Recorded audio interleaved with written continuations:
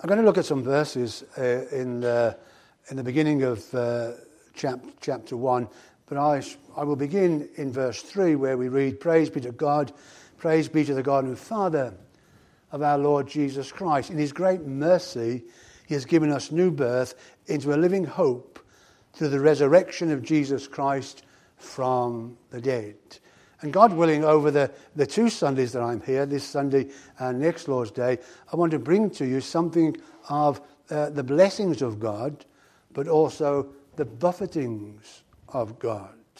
The blessings of grace, and dare I say, the buffetings of grace. Tonight we'll centre on some of the blessings and what we have been given in Christ Jesus. And very often we speak. We speak about our blessings. We speak about peace. We speak about joy. We speak about God's providence and God's presence. And yet, truly, it's not until we go through some buffeting and some trial and some difficulty until these things become so real in our experience. And for a Christian, it's not either or, lots of blessings and no buffetings, or many buffetings and no blessings. It's both. It's part of our journey. It's part of our relationship with Jesus Christ. We glory in his presence. We enjoy his peace and joy, but we also share in his sufferings. And so that's what I want to bring to you, or begin to bring to you this evening. I'm visiting a man just now, and the man has cancer, and has it in 1 or 2, maybe even 3 places in his body. And he not only has cancer, he has faith. And every time I visit him, every time I go to see him, at the moment it's about once or twice a week, he's discovered more of this deadly illness of his cancer. He's discovered perhaps from the doctors another issue in his body. And he knows full well that ultimately he'll not beat it. But he has faith. And every time I speak to him and he's discovered something more concerning this dreaded illness, he's shining. He's so gracious. He speaks about the Lord. He accepts his lot. He knows that perhaps he's done things wrong in the past, but he knows he's a forgiven man. And so there we have, you don't know what faith you have until you go through the trials and testings and tribulation. And then you experience, then you come to know what measure of faith you may have. We see it in the psalm. "Yea, though I walk through the valley of the shadows, how gloomy and doomy and dark is that. And yet you are with me. You are with me." Focus upon the cross. Focus upon Jesus, where it said that the Father Jehovah was pleased to bruise him and to make him suffer. And yet then we read again that he gave of his life voluntarily. No one took it from him. He gave his life himself. And so there are the blessings and the buffetings in our every experience. And though we may not like the buffetings, the blessings are there to encourage us and to assure us that though these buffetings will come, we're not alone. We have the one who said, I'll never leave you nor forsake you, much more who goes before us and makes the crooked places straight. So this evening, hopefully, God willing, I want to concentrate more on the blessings than the buffetings. Again, verse 3, "Praise be to the God and Father of our Lord Jesus Christ. In his great mercy, he has given us new birth into a living hope through the resurrection from the dead."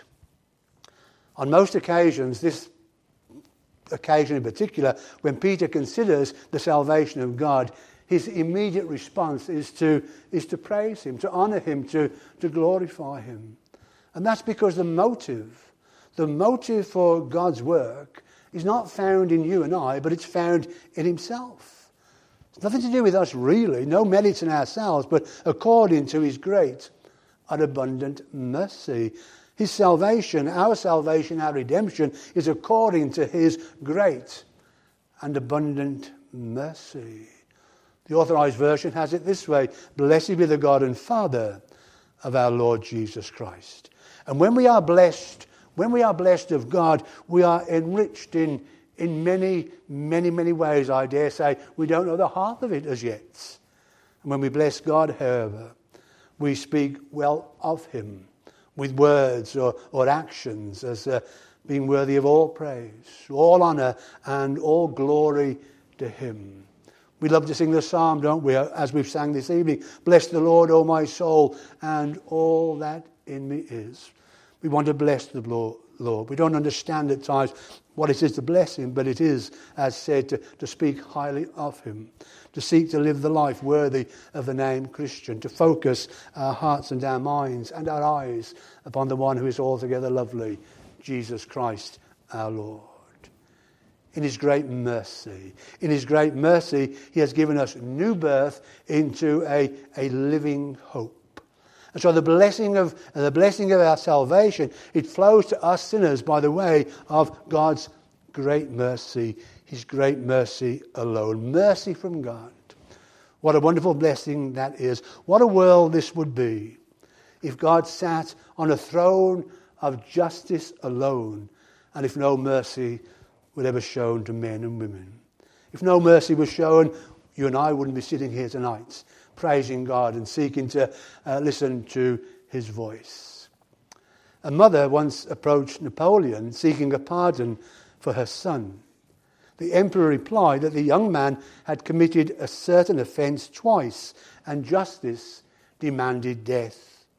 But I don't ask for justice, the mother explained. I plead for mercy. But your son does not deserve mercy, Napoleon replied. Sir, the woman cried, it would not be mercy if he deserved it, and mercy is all I ask for. Well then, the emperor said, I will have mercy. And he spared the woman's son. My dear friends, tonight, as there is no mercy too great for God to give, so there is no mercy too little for us to crave. Salvation is all of mercy, and nowhere do you and I imitate God more than in showing mercy to others. Do not the Lord promise his people, blessed are the merciful, for they will be shown mercy. And the godlier the person is, the nearer to Christ a man or woman is, the more merciful that person will be. Why? Because they have experienced, they know, not only verbally, but experientially, they know and have been touched by the mercy of God. In his great mercy, he has given us new birth. Someone has said conversion is more than repairing the old building. Instead, conversion takes it all down and erects a new structure. And that is precisely what has happened to you and I as newborn Christians. In Ephesians 2 and verse 4 we read, but God, being rich in mercy, because of the great love which he loved us, even when we were dead in trespasses and sins, made us alive together with Christ. Through his mercy, he made us alive because we were dead. We were far off. We were out with Christ. We were dead in our transgressions and our sins, and we needed to be brought alive spiritually. We didn't need reformation. We needed regeneration, and that's what the Holy Spirit does in our experience. You see, reformation is just whitewashing, whereas regeneration will wash you whiter than snow. Reformation will put new clothes on a person, whereas regeneration will put a new person into those clothes. And so becoming a Christian is not making a new start in life. It's receiving a new life to start with. And already, surely, we're getting a flavour of the miraculous and the many, many blessings that the Lord has brought to our experience of his conversion experience. Billy Bray said, I remember this, that everything looked new to me. The fields, the cattle, the trees. I was like a new man in a new world. And I'm sure some of your testimonies would emphasize that. It was all so clear, all so different, all so new.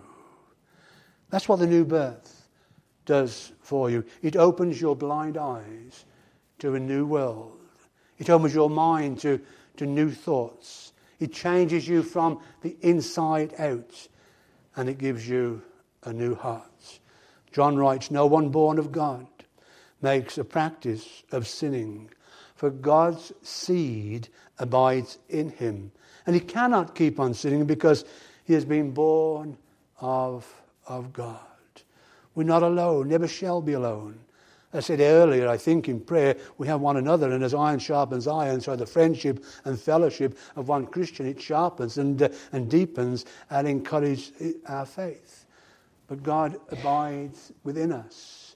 The Holy Spirit, we're temples of the Holy Spirit, and he makes his abode in our lives. We're not alone, never shall be alone. Peter tells us then that the fruit of the new birth here is a living hope. Simply put, this refers to a living confidence that we have a bright future. A living hope that is sure, certain, and real, as opposed to the deceptive, empty, and false hope that the world offers. Of course, many have their hope in the stock market, in their health and wealth. Some have hope in their families, but these hopes are really based on wishful thinking. When the New Testament uses the word hope, it doesn't refer to a fond wish or a longing that we may have or a desire. It means a confident assurance based on the Word of God and the resurrection of Jesus Christ from the dead that produces an excited response.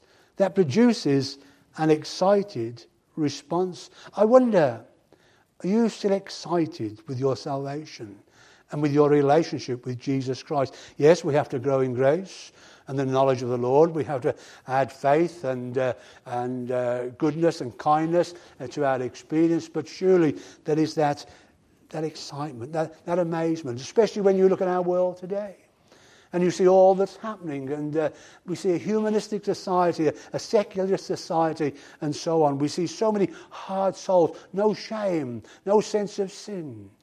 And yet you and I, we're safe in the arms of Jesus. We are clutched, we are held by Christ. And he'll never let us go. We have a hope.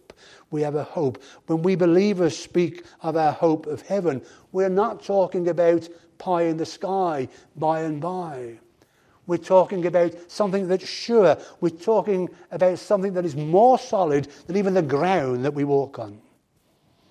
Biblical hope, then, is also confident expectancy. Someone has put it this way: hope is faith in the future tense. And John Blanchard adds, hope is biblical shorthand for unconditional certainty. And then the Puritan writer Thomas Brooks, hope can allow us to see heaven through the thickest clouds. In short, then, biblical hope is not a hope so, it's a hope sure. And let me just repeat, hope can allow us to see heaven through the thickest of clouds. And every one of you gathered here tonight, and I know, and I don't know you personally, but I know as a Christian, you've experienced the thickest of clouds.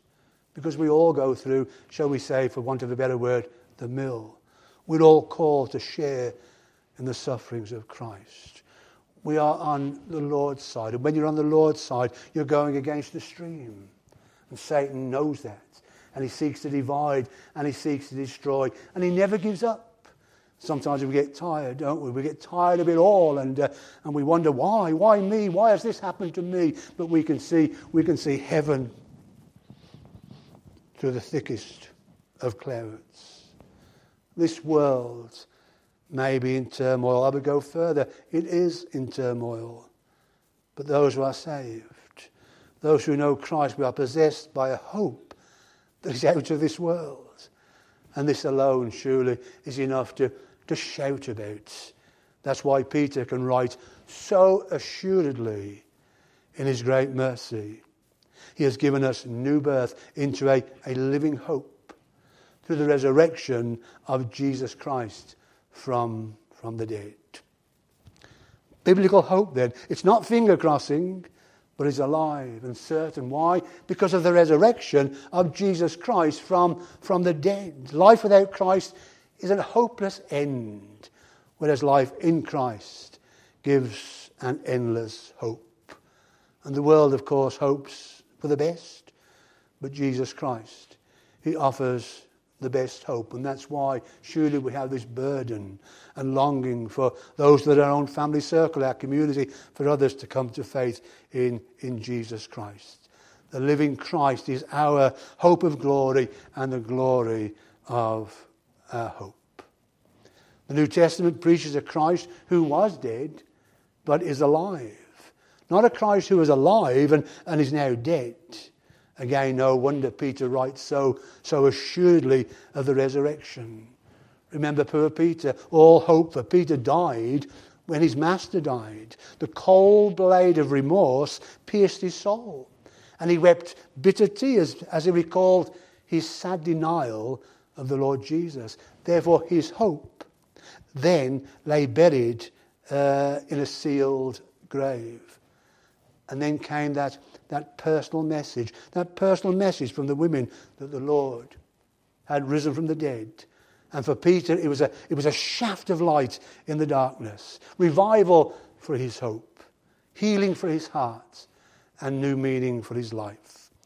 It is through the resurrection of Jesus Christ that hope can live. As Paul clearly reminds us, if in this life only we have hope in Christ, we are of all men most miserable. But now is Christ risen from the dead. But now is Christ risen from the dead. And I'll say it now, perhaps too early in this sermon, but for the Christian, the best. The best is yet to come. We have a bright future. We're going to be with the Lord. Therein lies much of our hope.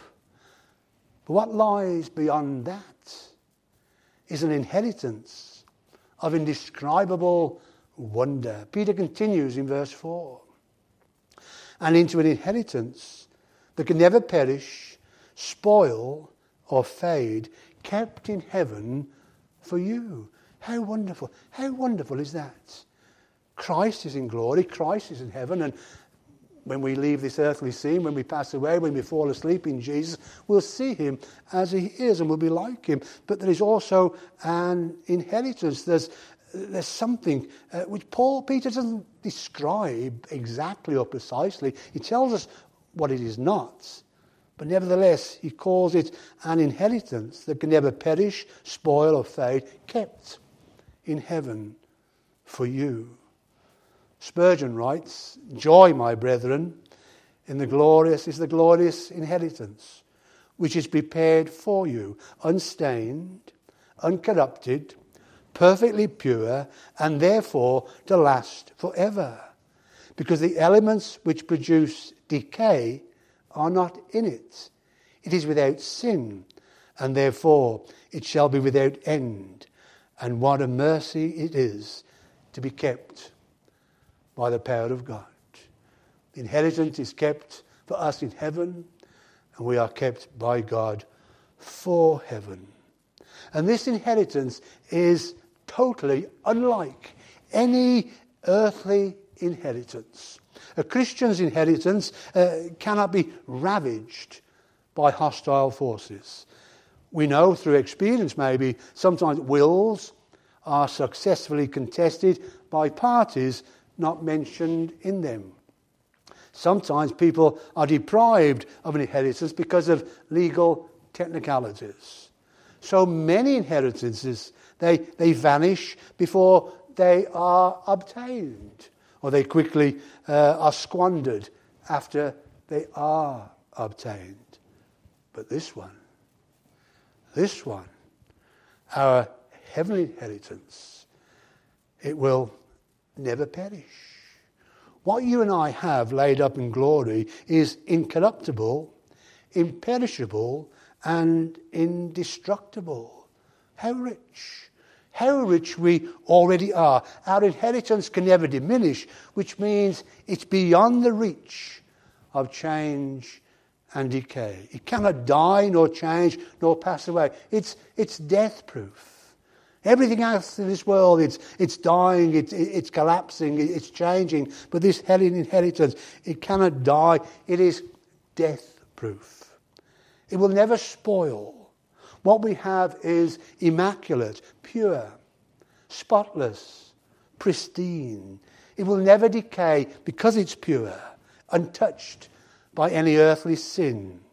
Sin will never touch or defile it, so therefore it is sin-proof. And it will never fade. What we have is infinite, endless, limitless, vast. It's time-proof. It will not fade.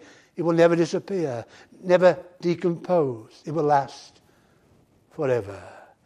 And it has already lasted since God's elective plan was made in eternity for you and I. And it will go on forever. It is time-proof, kept in heaven for you. What we have is insured, protected, covered, and it's underwritten. And it's underwritten in the blood of the Lamb, Jesus Christ, our Lord. Heaven is kept for us, and we are kept for heaven. Heaven is prepared for us, and we are being prepared for heaven. There's a double, as they sometimes say, a double whammy, but a double action of God's mercy and grace, thus working in you and I, and it's working unto eternal bliss. As said, Peter doesn't tell us exactly what the inheritance consists of, but surely our inheritance includes complete salvation. It is seeing Jesus as he is. It's worshipping God in the purity of holiness. It's having glorified bodies like Christ's body. It is seeing the rewards of our labours in the Lord. It's being absent from the body and at home with the Lord, which is far better. But to be more assured of the blessings of our inheritance, consider Revelation 22 and verses 3 to 5. No longer will there be any curse. The throne of God and of the Lamb will be in the city, and his servants will serve him.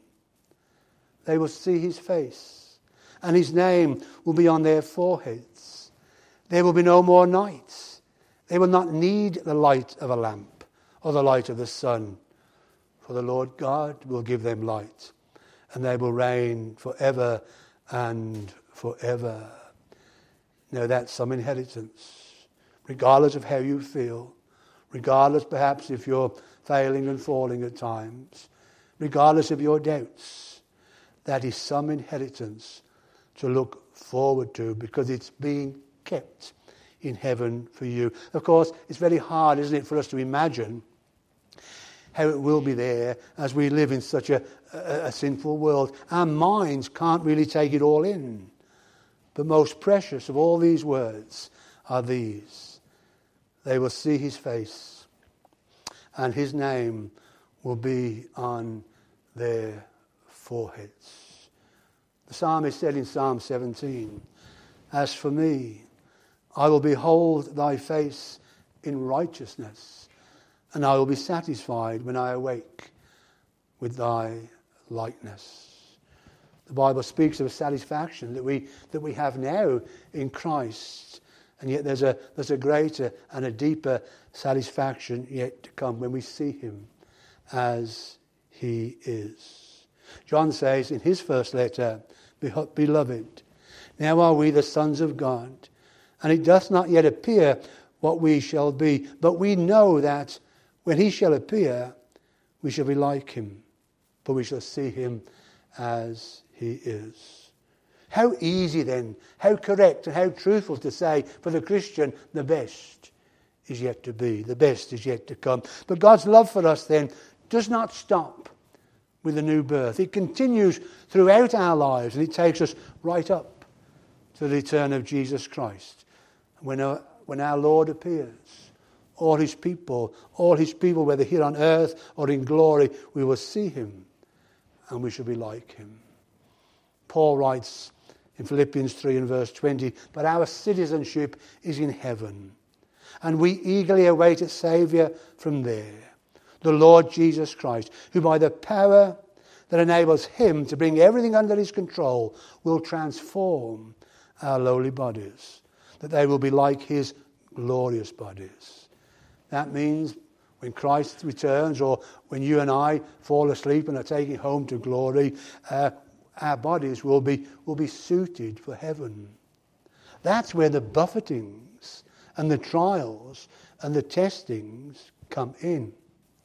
We need to be fashioned and made, and we'll look at that, of course, next Lord's Day. But it's very exciting, surely. It's very exciting, especially, can I say, to those who get older, and I'm speaking about myself. You see, the older we get, the nearer we get to heaven. The aches and the pains, the decline of hearing and seeing can all vouch for that. But we can be assured, and I say this for the third time, that for the Christian, the best is yet to come. Paul says, however, as it is written, no eye has seen, no ear has heard, no mind has conceived what God has prepared for those who love him.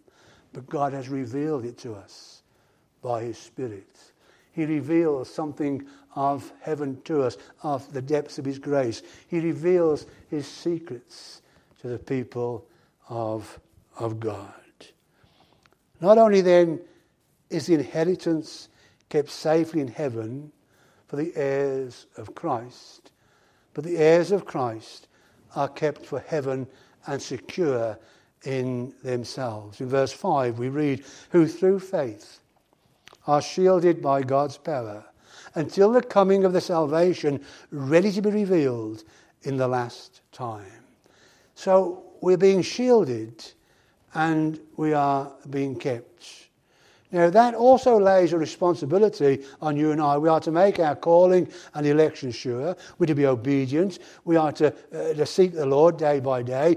We are to walk after the Spirit and not after the flesh. And yet in all of that, we're not alone. We are being kept. We are being shielded. And that shielded is a military word. We are guarded by the power of God, who cares for us every day. And the only reason any Christian will ever reach heaven is the fact that God keeps us by his own divine power. If it were left to ourselves, to the will of man, to the strength of our own resolutions, to our own power to meet temptations, and to any probability that we would of ourselves continue to walk in the ways of the Lord, there would be no certainty that any of us would get to heaven. But it's all of his mercy and his grace, his power, his will. The Lord doesn't save you and I and leave us there to get on with it. He has a plan and a purpose. And he makes us more and more, he fashions us more and more into the likeness of his Son. The power that keeps us resides in us. That is the Holy Spirit. And I quote, "The child of God has much better protection than the President of the United States. The President has the Secret Service. We have sovereign service. The President has armed guards, and we have Almighty God. The President has present protection, and we have perfect protection. We have perfect protection. We are in his hands, and no one and nothing can pluck us out of his hands. Even if we were to breathe our last tonight in Christ, we are in the hands of God. And so the Bible is clear. when it teaches that anyone who has received Jesus as their personal Saviour need never worry. Never worry about reaching heaven. Need never worry about losing their salvation. You see, getting lost again after you have genuinely been saved is an absolute impossibility. You are united to the Lord. You are bound to him. There is that superglue, the precious blood of the Lamb, which has seared us and united us to Christ. Notice what the Bible then says about this matter of our union. Jesus said, all that the Father gives me will come to me. And whoever comes to me, I will never drive away. For I have come down from heaven, not to do my will, but to do the will of him who sent me. And this is the will of him who sent me, that I shall lose none of all that he has given me, but raise them up at the last day. And so the reason that you and I are secure and heaven-bound is the fact that we are not responsible, dare I say, or we're not liable for keeping our own salvation. The Bible is clear when it says here that we are kept by the power of God until the coming of the salvation ready to be revealed. And therefore, with confidence, with holy confidence, we can rest in the knowledge that what he begins, he finishes. The good work that he's begun in your life and my life, Paul writes, being confident of this, that he who began a good work in you will carry it on to completion until the day of Christ Jesus. He doesn't wind us up at salvation like a clockwork toy and send us on our way. He's with us, watching over us, even through the difficult times, even through our rebellious times, our hard times. Listen, he loves us. He loves us too much to leave us the way he found us. He wants to change us, transform us, and to make us more and more conformable to the likeness of his Son. Paul was confident that this work would last. Are you confident of that? Are you persuaded of that? That this work that God has begun in your life will continue? Listen, as I've already said, if we had to keep ourselves saved, we would fail. The Lord will not fail us.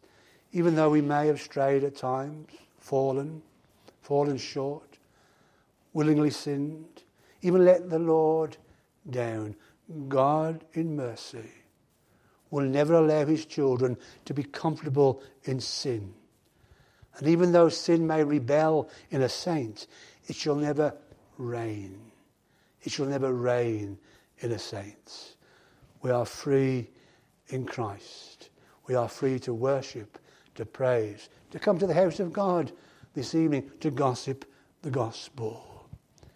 C.H. Spurgeon writes, there is a little hell within the heart of every child of God, and only the great God of heaven can master that mischievous indwelling sin. So praise God. Praise God that if we confess our sins, he is faithful and just and will forgive us our sins and purify us from all unrighteousness. And so we are in his hands. We are in those nail-pierced hands. We are united to Christ until he returns. My sheep listen to my voice. I know them, and they follow me. I give them eternal life, and they shall never perish. No one can snatch them out of my hand. So if you're a born-again Christian, you're a believer here tonight, your calling and your election is sure and beyond doubt. But make them sure. Make them sure. Don't just endure salvation, enjoy it. And don't be content with a starved or a shallow faith, but instead make every effort to add to your faith goodness, to goodness knowledge, to knowledge self-control, to self-control perseverance, to perseverance godliness, and to godliness brotherly kindness, and to brotherly kindness love. Imitate, express the heart of God. Let me close with this illustration. A new Christian was doubting his salvation and spoke to a friend. Yesterday I was filled with joy and thought I would never be in the dark again. But now it's all gone and I feel so low. What's the matter with me? Have you ever passed through a tunnel? Asked his friend. Yes, said the new Christian. When you passed through the tunnel, did you think the sun had been blotted out of the sky? Oh no, I knew the sun was still in the sky, even though I couldn't see it. Were you distressed when you were in the tunnel? Oh no, I knew I'd soon be out in the light again. And did you get out? Of course, replied the new Christian. Then he paused as the truth dawned upon him. God's promises remain the same no matter how I feel. I must trust his word and not my feelings.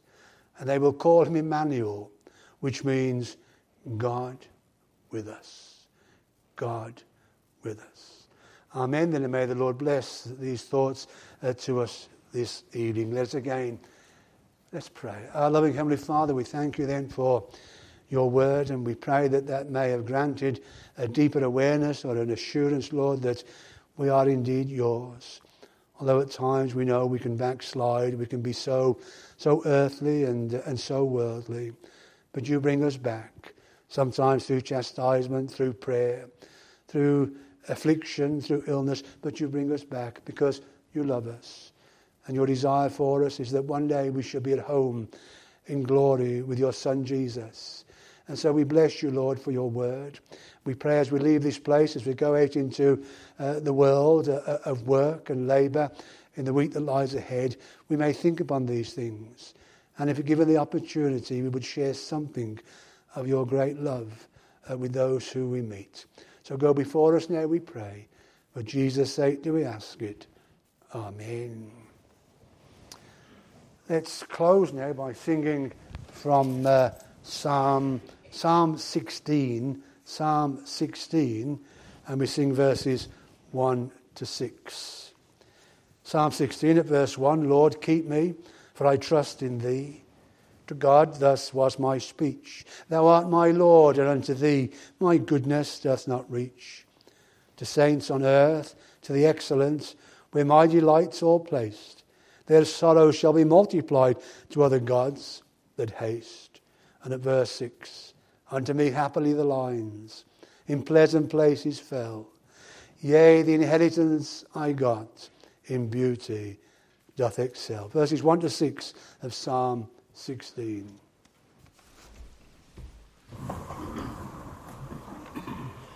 Lord, keep me, for I trust in thee. To God was my speech. Thou art my cord, and unto thee my goodness doth not reach. To saints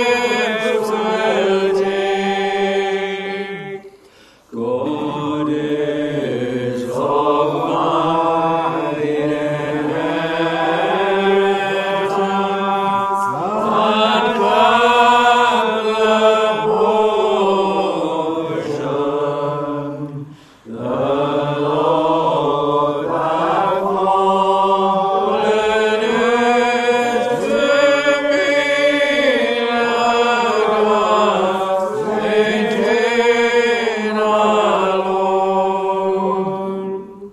Unto me happily the light in pleasant places fell. Yea,